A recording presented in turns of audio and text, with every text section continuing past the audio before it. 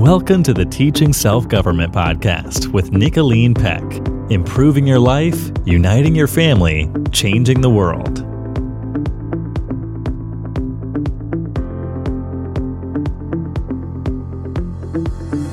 Welcome to the Teaching Self-Government Podcast. I'm Nicolene Peck, and I'm joined here with my daughter, Paige Balmert. Hi, Paige. Hello. Paige, today we're going to be talking about responsibility. In fact, I have 3 ways to teach children to take responsibility for themselves. I know a lot of parents worry about this.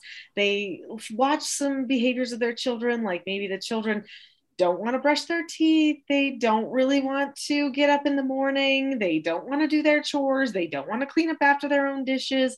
They don't want to do lots of things. And they wonder, is this ever going to change? Is there hope? Can it change? The answer is yes. And we definitely want to talk about that. But before we do, as is tradition here on the Teaching Self-Government Podcast, we want to share a fun family activity. So Paige, do you have an idea for a fun family activity for us today? For sure. So something that we would do when we were younger, in the days where you would read aloud all day, every day. Literally, it was all day a lot of times. I mean, welcome to homeschool, right? Yeah. Yeah, it was so fun. Okay. But you would read out loud to us. And then you, being the spontaneous person that you are, you would say, "Oh, Laura Ingalls learned how to make bread. Guys, let me teach you how to make bread. Let's go make some bread." And so that was a really fun way of, schooling, and a fun thing that we used to do throughout the day, especially as part of our homeschooling. Yeah. Oh, with Little House on the Prairie books, there's so many. I found this thing called the Prairie Primer too. And the Prairie Primer gives all these ideas for everything you can do with every one of the Laura Ingalls Wilder books. So if you don't come up with ideas spontaneously, then that's one way to go. But I really am a hands-on person. I'm like, let's do it then. Let's do. Okay. So like if we learn a nursery rhyme from Mother Goose, I'm like, let's act it out. Or, like a peanut sat on the railroad track. His heart was all aflutter. Along came the train, the 9:15. Toot, toot, toot. Peanut butter. Exactly. And then we would be like, let's see if we can make our own peanuts into peanut butter. Like, let's see if we can mash it. How heavy is a train? And we would just like, get into the nitty gritties. Yeah, get into it, right? Which was so fun. And anyone can do this at any time. You could be like, hey, Sunday afternoon, we're going to read, and then we're going to find an activity in there, whatever we're reading, and we're going to do it. So we went to visit beekeepers because in Laura Ingalls books, they're always like collecting beehives, different places. You could watch people play the fiddle. I remember we went to a violin place where they make violins and watch people play violins, and and all of that was right around the time where we were reading those Little House on the Prairie books. So super fun. Here's a couple of other good books that could be fun to do things with. The Hiding Place by Corrie ten Boom. Awesome book there. And she makes watches, and her dad makes watches. So how cool to learn how a watch works, to maybe even take apart an old watch on the inside, or go see a person who works on clocks and learn how those things work. Study fleas, because fleas are a big part of that, right? I know, gross, right? Study government, law enforcement. You can study prison camps in World War II in Holland and what it was like, and those kinds of things. It's a very interesting study. Seems somber, but you'd be surprised how much build the a children secret love that. room. Ooh, build like a secret room, like a fort or something, like they had for the refugees. Be like, this closet is our secret room. What would we want in here? That would be intense. You'd have to take everything else out of the closet, but that would be still like that would be fun. Yeah, exactly. Little Britches by Ralph Moody. There's a whole series of those books. I mean, you could learn to milk a cow, find a local farm that you could go and visit, or a local rancher that you could go or a and local latex glove. You never know. Exactly. Fill it up, milk it, just do it, right? Learn to ride a horse could be a thing. You could build something, like build a clubhouse. Now, Ralph, he helped his dad build their actual house, right? You could learn some things about home building and putting together a structure, which could be fun, even if you just did it out of popsicle sticks, right? Yeah. Which could be a lot of fun too. There's a book called Boys in the Boat. And these are all, by the way, true stories, which is fun. So I love getting in touch with history and biography and, getting into a story that seems like fiction and things that you can learn from because they're real life. So Boys in the Boat, story about some boys, the time of the Great Depression and World War II, and that they did rowing. So these sculling competitions. And so you could go out on a lake or somewhere and learn how to row a boat, different ways to row a boat. You could watch rowing competitions online or on television. And these are interesting things. If you look up rowing competitions from the Olympics, there's a lot of cool things that you can view. So anyway, find a fun read aloud. I love that page, and find a book that's going to inspire some things to do. If you don't get inspired to do anything in the book, then probably the book is one of those that's more on the side of twaddle. If it's just a story that it doesn't get you going anywhere, then it probably wasn't super worth your time anyway. So find something. Okay, Paige, we're going to talk about responsibility. This is super important. Teaching our children to take responsibility for themselves. Amen. Yes. And adults for themselves. So actually the principles that we're going to be talking about here for teaching the children do apply to adults. So let's keep that in mind right from the very beginning. I think it's a really good point. There's a lot of adults that don't want to take responsibility, which I wonder if that could be a problem, why the children are also struggling. What? But I do know that there are plenty of really responsible, hardworking adults who are just blood, sweat, and tears every day. And they're looking at their children going, why? why are my children not getting a clue here?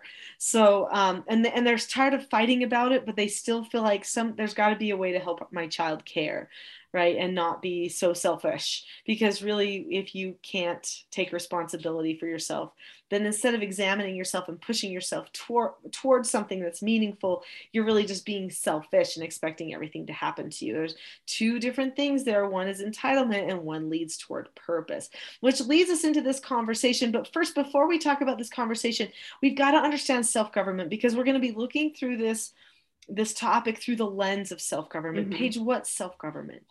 Self-government is being able to determine the cause and effect of any given situation and possessing a knowledge of your own behaviors so that you can control them.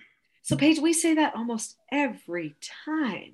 So really, what is self-government? I mean, that's what it is, but what does that mean? When a person is self-governing themselves, what does it look like? Well, I guess in some terms you could say it's taking the bull by the horns and making a plan for your life, setting goals, making a plan to achieve those goals, and then actually doing it, pushing yourself to achieve new heights, to progress, and to move forward. Okay, so actually learning self-government is taking responsibility for yourself. Okay, done with the podcast. No, I'm kidding. We have other things, we're gonna have other things that we're going to share. But right, it's you saying, wait a minute, who am I supposed to be here? Who do I know I'm supposed to be? What's my purpose? And what pieces do I need to put in place so I make sure I become that version of me? And then I got to hold myself accountable and fix it along the way. Well, it's looking ahead to see who you really want to be. So, and then being like, yeah, I need to do something about that. Yeah. And even though that seems really, really basic, when you think of when you've gotten stuck somewhere, it's usually because you've started thinking, I don't know what to do next, because maybe I'm missing a skill. And so then I don't know how to get myself from A to B. Right? Or it could be the other way around. It could be like, I have arrived and I don't need to go any further. Oh, this is a really common problem. That's called laziness. What? And okay. And I guess I shouldn't say it just like that, because for some people they're like, well, I checked the things off my list. I guess I'm done. But when a person is truly self-governing, then what that means is they know they're never done. They keep working again and again, becoming that best version of themselves, fine-tuning the things they can so that they can have the most integrity. And I think that's the thing that people don't understand that is required for someone to learn self-government, and that is honesty. If you really are a self-governed person, you're completely honest with yourself and with your progress. And you don't ever think you're done, because you know that you're not perfect yet, right? And that everyone's working in a forward direction. But this also hopefully helps you have compassion on everybody else in their journey, their progress. And so should create more unity and an attachment with family members and others as you see everyone through this lens of being on a self-governed journey too. Okay, so let's talk about responsibility. Taking responsibility means understanding personal purpose and duty. I like that. Yeah. So when people are having a hard time taking responsibility, they are usually lacking in one or both of these areas. So either they don't understand any personal purpose, they're just waiting for things to happen to them. And they're waiting for everybody else to control their destiny. Maybe they've been micromanaged as children. Maybe they never had any say in anything that happened to them, and now they don't know what to do next. Or maybe they're perfectionistic and they're worried about failing in anything, so they never make plans to go further with any part of their lives. And so then again, they get stuck in the minute and stop thinking about purpose. And then duty. Duty takes work. Duty takes, again, more honesty, more alignment. It's a hard principle to follow through with. Yeah. Well, and duty also means, like, if you have a sense of duty, it means you're not entitled to something and that you have a responsibility to do something to make something else happen. Yes, exactly. So let's take a little bit and talk about purpose and duty more in depth. And we're going to start getting to some of these 3 ways that parents can help their children to take more personal responsibility, which is, I know, the goal for everybody today. So purpose comes from the Latin word propsitum, or propono, which is another Latin word. Pro meaning before, and pono meaning to set in place. So purpose actually comes from the Latin root of words that mean before something happens, it's set in place. So things are set in motion in a specific direction, going toward a specific end goal. Okay. There's an object that is supposed to be reached. Okay. Such as if someone's going to start a house, they start with a plan, right? So what's the purpose of a house? A house is to provide shelter and protection from the outside elements. And so that is the purpose of that home. So if someone's going to build that home, that's going to be in the forefront of their mind. They're not going to just leave a wall open, because that would not be good purpose, unless they're creating a home in a place where ventilation is going to be a problem or something or whatever. Then maybe they're going to have to leave that, because obviously people have to breathe inside a home. Okay, so there's, but it depends on the purpose of the home. The purpose of a cover over a pavilion is different. It's just for cover, but it's not necessarily for warmth, right? So you could meet at any time and there's just going to be air. It's like, I'm still outside, but I have this little bit of cover or shade. Its purpose is to be sheltered but open. Yeah, exactly. So this is the way that we can remember what purpose means. Purpose is, okay, I'm going to build something. I'm going to create something. I'm going to become something, because we're all becoming something. We can't stop that. We are all becoming something. So what is our purpose?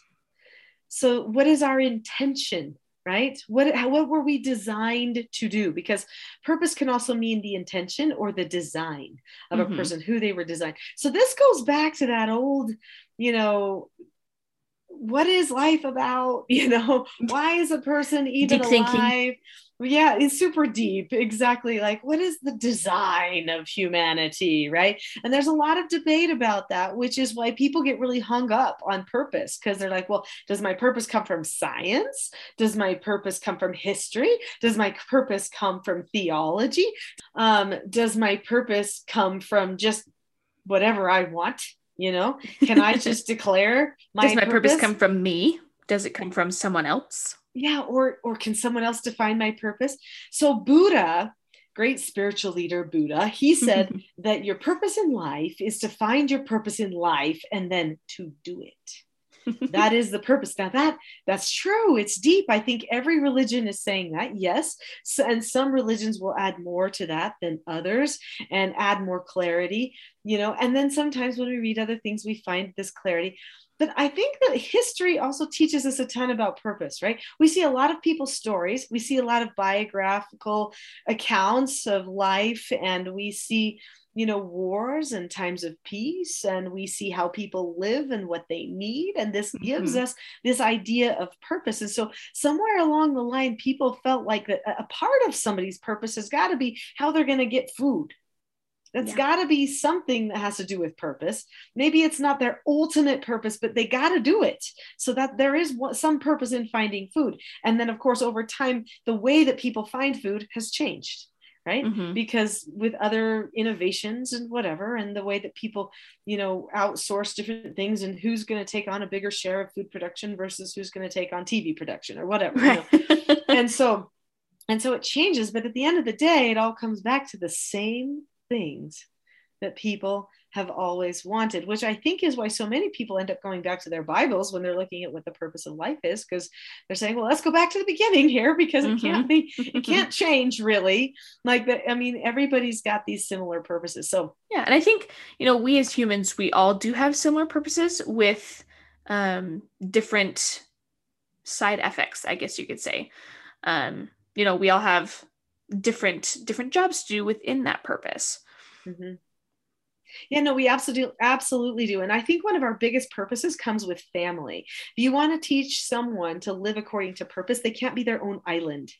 They have to be connected to other people, because no mission in life or purpose in life is completely self-serving. Mm-hmm. Okay. So think of, when a person is pregnant, what is their purpose, right? That they are giving life to another person. That is part of their purpose at that time in their life. That's huge. That's not about themselves only. Yeah, it's a stepping stone. It's not the whole purpose. No, because we go through phases, and at different times we have different purposes in our development, right? But there are these overarching purposes, and we're not going to get into all that, because that's really not what this is about. And hopefully everybody is figuring those things out for themselves. But family leads to purpose. And whenever you have a person who doesn't know their purpose in life, I actually wonder when I see that person, say I meet someone, they're like, I don't know.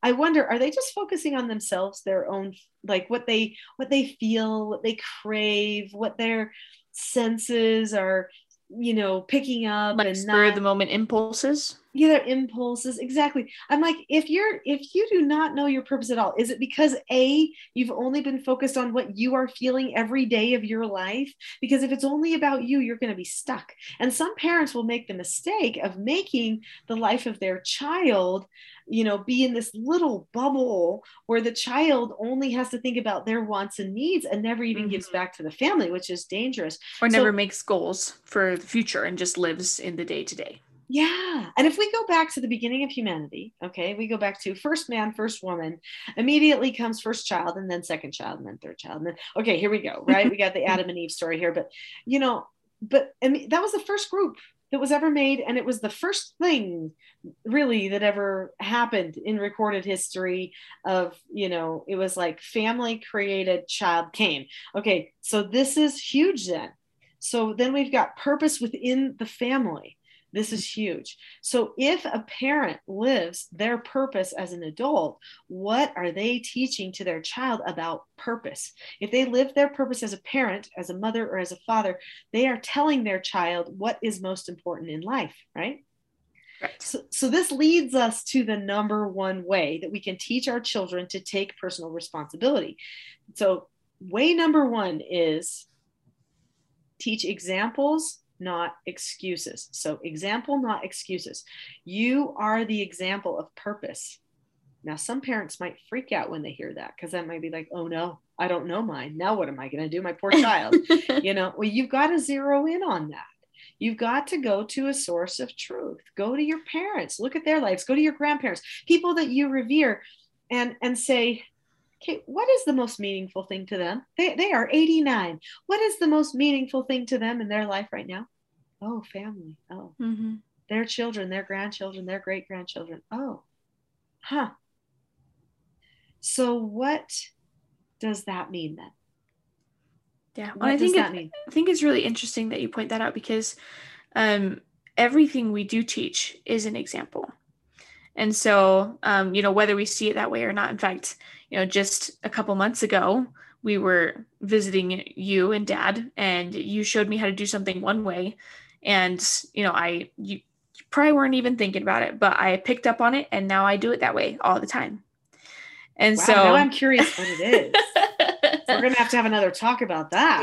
Yeah. So curiosity is piqued. Yeah. Anyway. And so it's just like, oh, I saw it once, it was example to me. And so I tried it and I liked it, and so even though you're not necessarily teaching Well, everything you do is teaching. And so if you're teaching excuses, that's what you're exampling. So when you do example, make sure that you're exampling, having a sense of duty, having a purpose, doing things deliberately, stuff like that. Mm-hmm. No, it's so true. In fact, I think that's something as a parent that I really have deliberately taken ownership of, that my example is a teacher. Mm-hmm. I am in charge of a youth group at my church, right? So that's my ministry, to lead the young girls at the church ages 12 to 18. And I feel like the way I live my life, the words I say is an example to them. I have to be that example. But with my children, it's no different, because I've always done that with my children. And now we got little Clara. So we've got little grandchild coming up. And I'm so excited that I get to be an example to that person of what it means to live a fulfilled life, Mm-hmm. to really be a person who's dedicated themselves to something greater than just their own whims and fancies, their own desires all of the time. And so it's important. So the opposite of example is excuses, right? There's the people who complain all the time. They're like, oh, well, that, da da da da, oh, that, I can't do that because da da da da, and I can't, and everything is why a person won't take action, or why they don't have to be the example, because the misfortunes in their life are somebody else's fault. And they focus their whole attention on everything that has happened to them. Those are their excuses. And so they don't step up.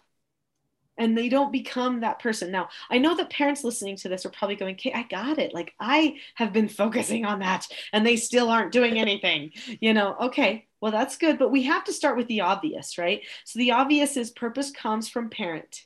Purpose comes from parents who are living and loving being a parent, and then their children know what comes next for them. And the children never fully find the happiness that the parent finds unless they end up taking on that role of parent one day, and they know something's missing. That's just how it goes when we teach in that direction. So that means parents need to take deliberate action. They need to create vision for their family so that their family has this picture of where they're headed, but just their actions can do that. Although you can have personal conversations, deliberate conversations with your family about the vision that you have for your family. So another thing that I just wanted to bring up here when we're talking about example is just the family dynamic in general. So if a family has purpose as a group, this leads to individual purpose as well. Mm-hmm. So this is important. So as your family comes together and says, who are we as a family? What's our vision of who we're becoming? Let's describe that. And I talk about that in my Teaching Self-Government course. We talk about creating that 20-year family vision. And as a family does that and gets the family going together and working as one, group of people toward a shared goal that they have, then what happens to the individuals? They all have a sense of ownership in that group. So if everything is done for a child, they don't get the opportunity to take ownership in the group.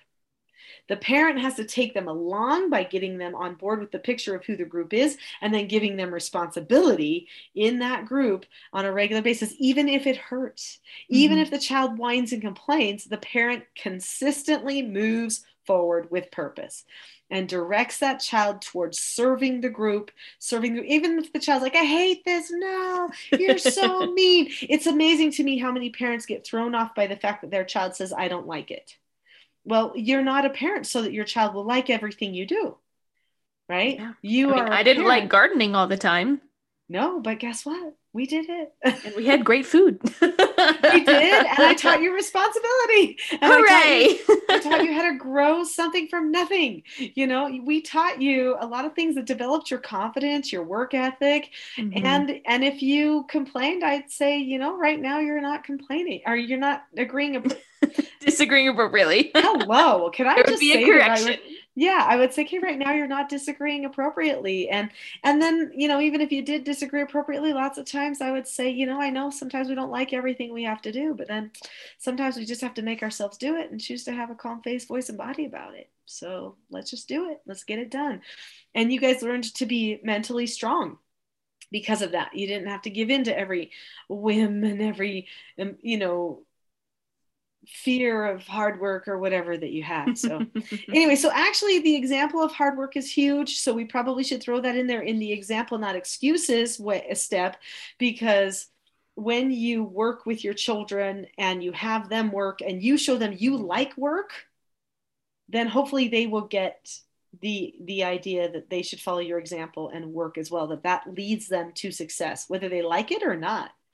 It is my hope that all of my children will have clean homes, because that was the standard they were raised with, and it is a hope that I have that all of my children will say, oh, that needs to be done, I'm your girl or I'm your boy, and they will just do it, and they won't think about, oh, it has to be done. They will just do it because they're not afraid of work, because that's the example that me and their father set for them. So yeah, anyway, so let's talk about duty. Yes, duty is really fantastic. So duty is that which a person owes to another person or law. So similar to like the law of morality.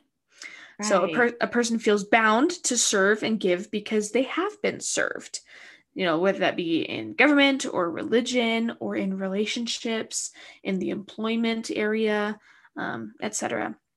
All people, all these things are maintained by duty. So when duty falls, the institution or relationship also falls. Yeah. Which is very true. It is. In fact, I met a woman one time who said, we were having a discussion about a topic I thought we shared in common. In fact, I thought she thought about principles the same way I did. And I was like, and we were talking about something, I forget what it was. It was probably a character from a book or something.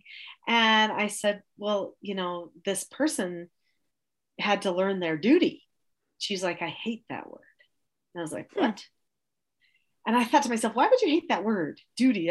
Very interesting. And I think there actually are a lot of people that hate that word, is what I wonder if it has a negative connotation because it means that you owe someone something, therefore you're not free to do whatever you want. Maybe.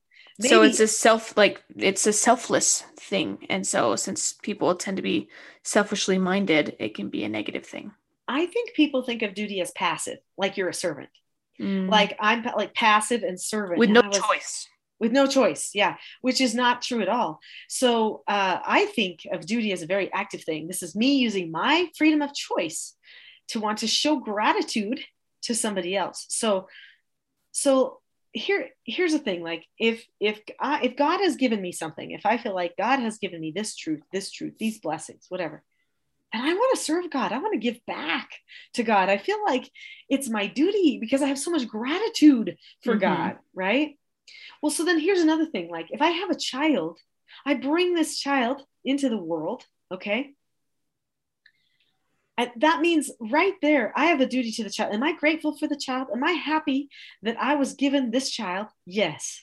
Has the child done much for me yet? No. They've given me more purpose. If I want to acknowledge that, they've given I know me more exactly purpose. what you mean. Yeah, but I have a duty to that child. I can't start thinking about myself and being like, this child needs so much care. This is just, how selfish. And like, no, I'm grateful for now the opportunity to work for the child. That's called duty. Mm-hmm. Also, because one day, if you look at it, one day they will have to start giving back, especially if, when you get older, you might need some extra care that you can't provide for yourself.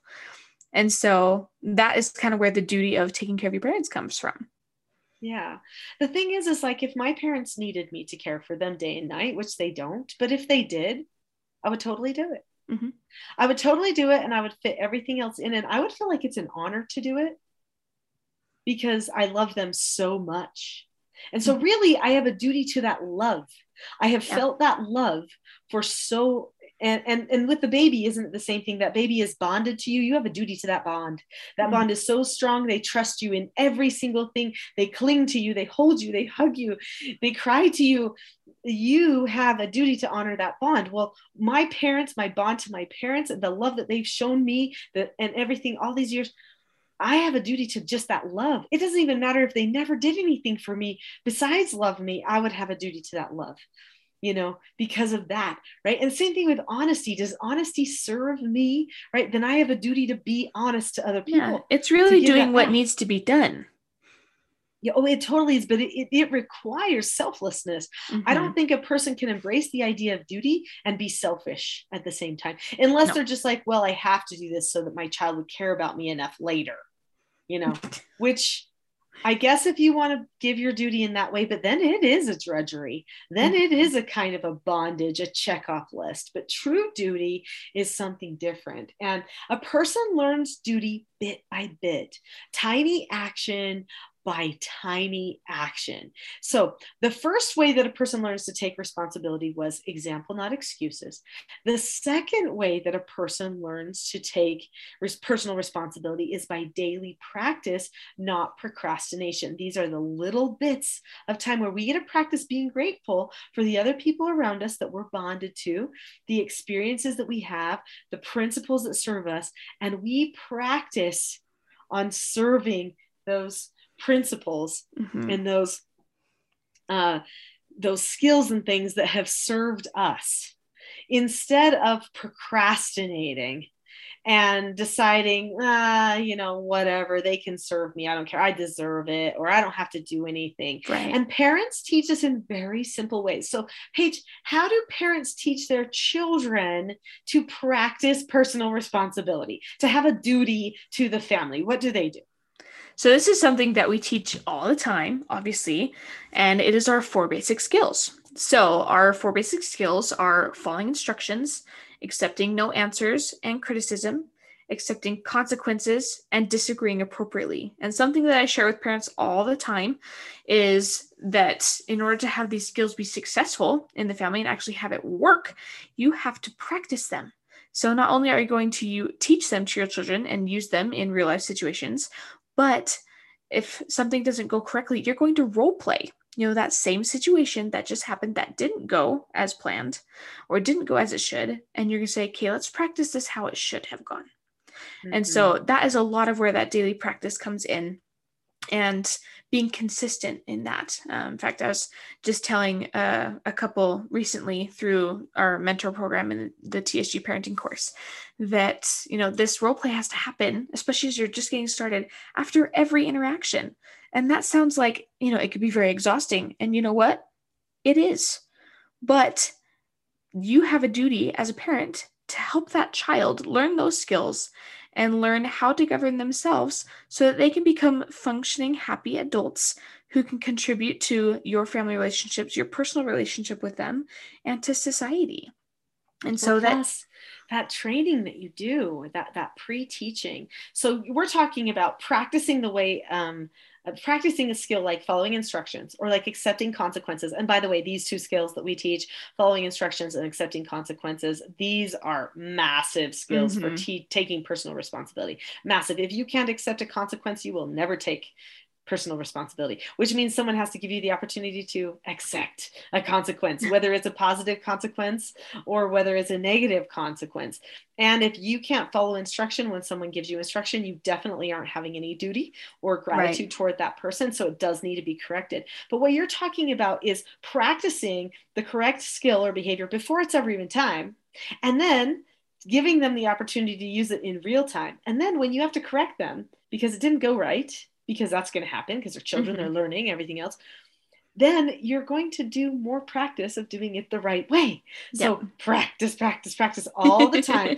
And it does seem like a lot of talking, more than parents usually want to invest time-wise.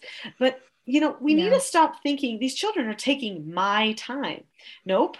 Once you're the parent, you have a duty to give the time in your life to them. Sure, that you're going to be giving it to other people too. And sometimes hopefully having some time to sharpen your own saw and fill your own bucket, right? But we can't be thinking they're taking my time, because then that's we very become entitled and very selfish. Yeah, we become selfish, and now all of a sudden we're not really acting in duty. Now it's more like just this begrudging attitude, and then we try to put it off, which is then when we get attitude ourselves, and we can't you handle it yourself? And why do you always need something? And that kind of thing. And so we're putting off fulfilling that duty. Instead, just embrace the teaching, right? That's what you're saying. Embrace the corrections. I think, because I know for me growing up, that correction and that daily practice and those following instructions, it was just part of daily life. It just fit right in, and especially as we got a little bit older and we had mastered, how to follow an instruction, how to accept a no answer, how to do consequences, how to disagree appropriately, then life was so smooth and we were able to, just move through everything And, there was never a single moment where I saw you saying, why are you doing this? You're taking my time, blah, blah, blah, blah, blah. There was never an instance where I saw that.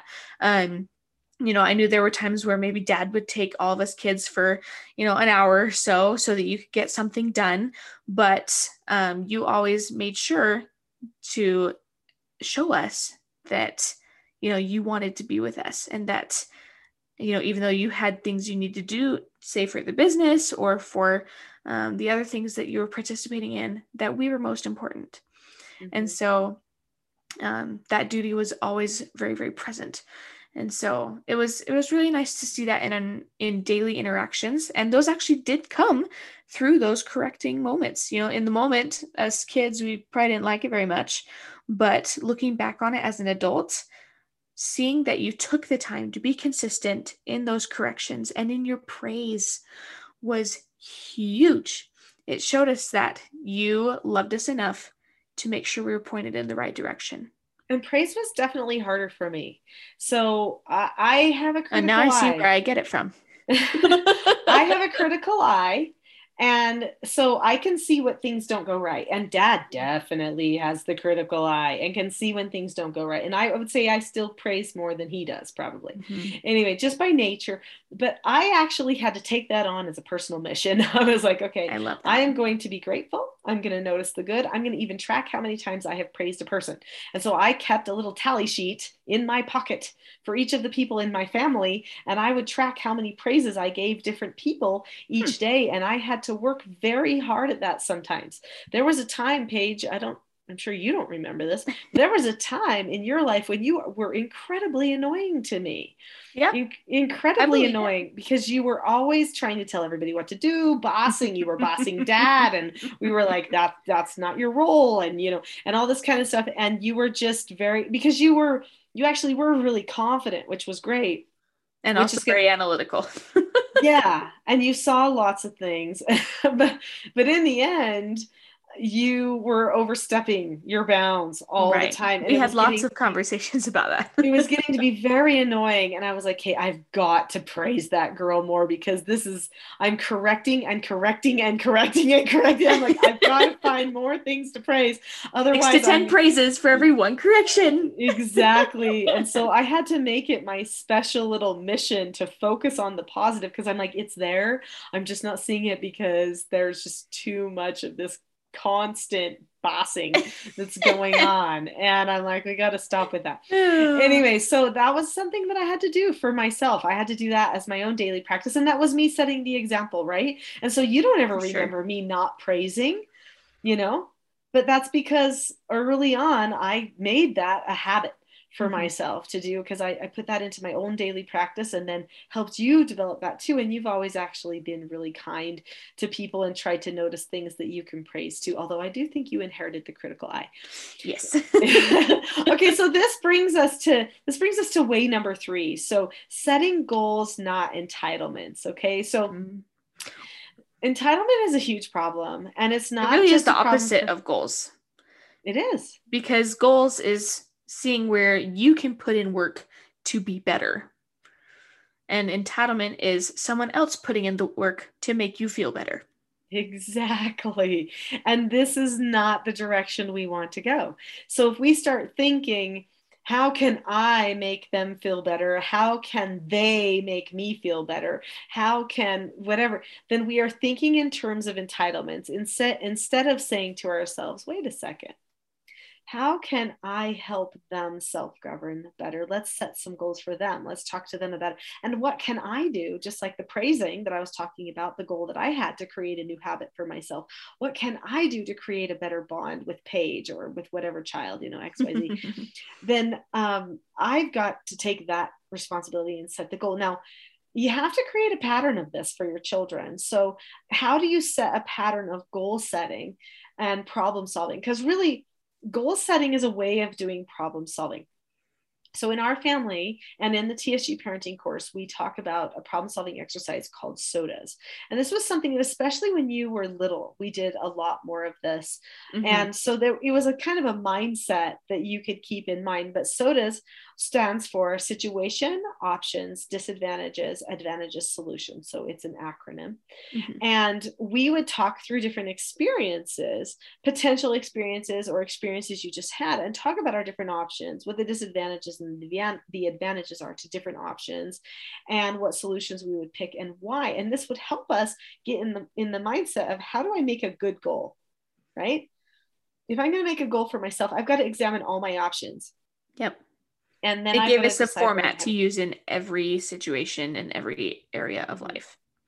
Well, and we also had regular meetings where our family was setting goals as a group and problem solving as a group on a regular basis. So we had family meeting, we had individual mentor meeting with each of you each week, where we would set personal goals for you. And you had the big say in those goals. You would say, I want to get through this many books, or I want to memorize this piano piece. And you didn't always meet your goal. Now this is the thing you got to remember. Setting a pattern of setting goals and a pattern of problem solving does not mean that the child will immediately become perfect at achieving all their goals or solving all their problems. So this is really important to realize. Instead, they are going to have a pattern of talking about it, deliberately planning action, and then hopefully, if you have your meetings regularly, which is on you as a parent, being accountable for it. And if they're accountable for it, I mean, how many times did Paige say, I'm going to get this song done, I'm going to get this many pages of this piano piece memorized for the recital. And then we get to the next week when we check up, so Paige, last week you said you were going to memorize this many pieces, this many pages. How are we doing with that? Well, I memorized 3 more lines. Well, I forgot. Yeah, that could have happened too.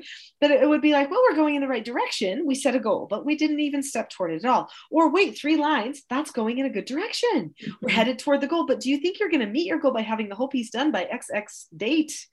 Maybe not. And so we may need to get more aggressive with our goal setting. And maybe we need to talk about exactly what time in the day you're going to be working on this goal every day. Be a little more specific. Yeah, exactly. So then we kind of break it down. Well, wait, maybe we're not being specific enough, right? Mm-hmm. And in our family, we had our family meetings where we would talk about problems facing the family, and people would come up with different ideas for how we could solve those problems. Yeah, we voted on lots of options, and we made sure that we all had a voice. Yeah, we did. And then if we made a bad choice, then the next week we'd say, can we talk about that again? Because it's not working out. Let's fix that. Let's set a new goal, So all of these meetings, this pattern of goal setting, habit training for yourself, looking at disadvantages and advantages and options and solutions, and discussing things very deliberately like this leads to a person truly self-governing. Mm-hmm. So when we teach a child self-government, we teach them what an instruction is, how to follow it, and then we correct them. Okay, that's our daily practice step. But when a person is really setting their own goals and not focusing on what happens to them, what someone did to them, what they got or didn't got, that was bad grammar. But anyway, that didn't get. Anyway, then the next step is, well, I'm going to give myself an instruction. I'm going to give myself a no answer. I'm going to acknowledge the consequences that came about because I didn't wake up on time, and I'm going to accept them. I'm going to accept my negative consequences and my positive consequences, and I'm going to make new plans for myself. And that is called self-government. That's what parents have to do to set the example. So now we've come full circle, haven't we?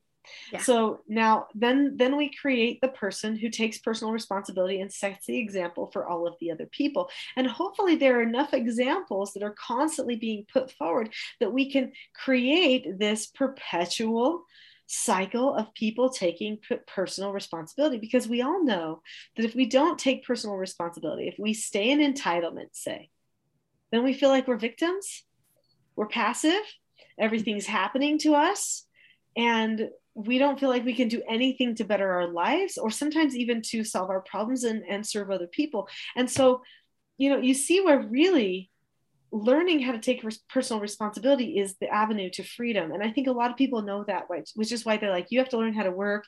You have to learn how to take responsibility. Because if you don't, then you end up relying on other people. Whether it be relying on other people for your happiness or for your food or, whatever else. If you don't learn to do anything by yourself or on your own and through your own motivation, then you really are in bondage, even though it feels like you are, you might be free because you don't have to do anything, but you Yeah, really well, are relying on others. Like, let's think if you always have a bailout. Okay. So you have your own money, you don't budget it properly. You buy something that's way too much money and you shouldn't have bought it, but you impulse bought it. You're like, I want a new TV or whatever. And you go buy it, but you don't actually have the money for it. And then you're like, oh no, somebody better give me money. Mom, dad, neighbor, church. I don't have food, and all of a sudden you're like asking for food. I need a welfare program to give me food because I don't know how to spend my money because I spent it all at the arcade or buying booze or whatever I did with it. And so, this is when, a person truly is not taking personal responsibility. But this means that parents have to set that example too. There were many times in our family when we were poor, we could have gotten all kinds of different assistance, but my goal was like, no, I am going to learn every skill. I am going to practice cooking every single thing, saving every single thing, sewing the food, or not the food. You don't sew food.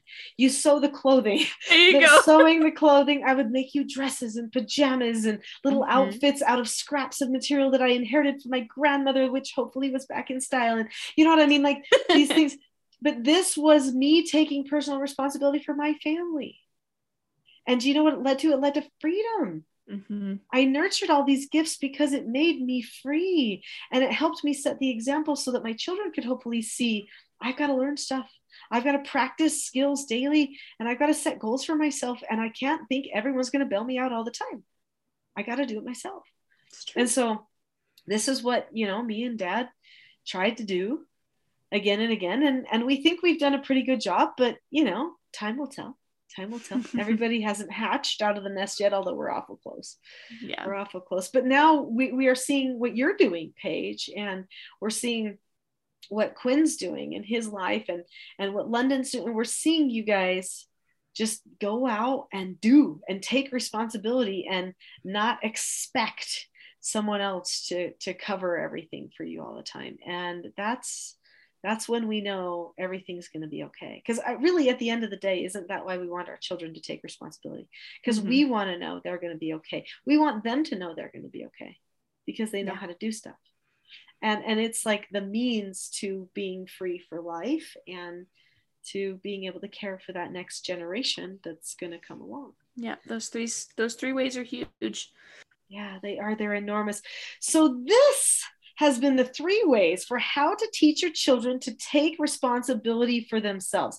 It is possible. It's a lifetime pursuit. You're going to have to keep fine-tuning it again and again, maybe even learn some more skills, but there is a place that you can learn those skills. And that is at teachingselfgovernment.com. So check out the TSG parenting course. Check out the other resources that we have there for you. If you need mentoring, there is a place to get mentoring. It's at teachingselfgovernment.com. So we will talk to you again next time. Bye-bye. Bye.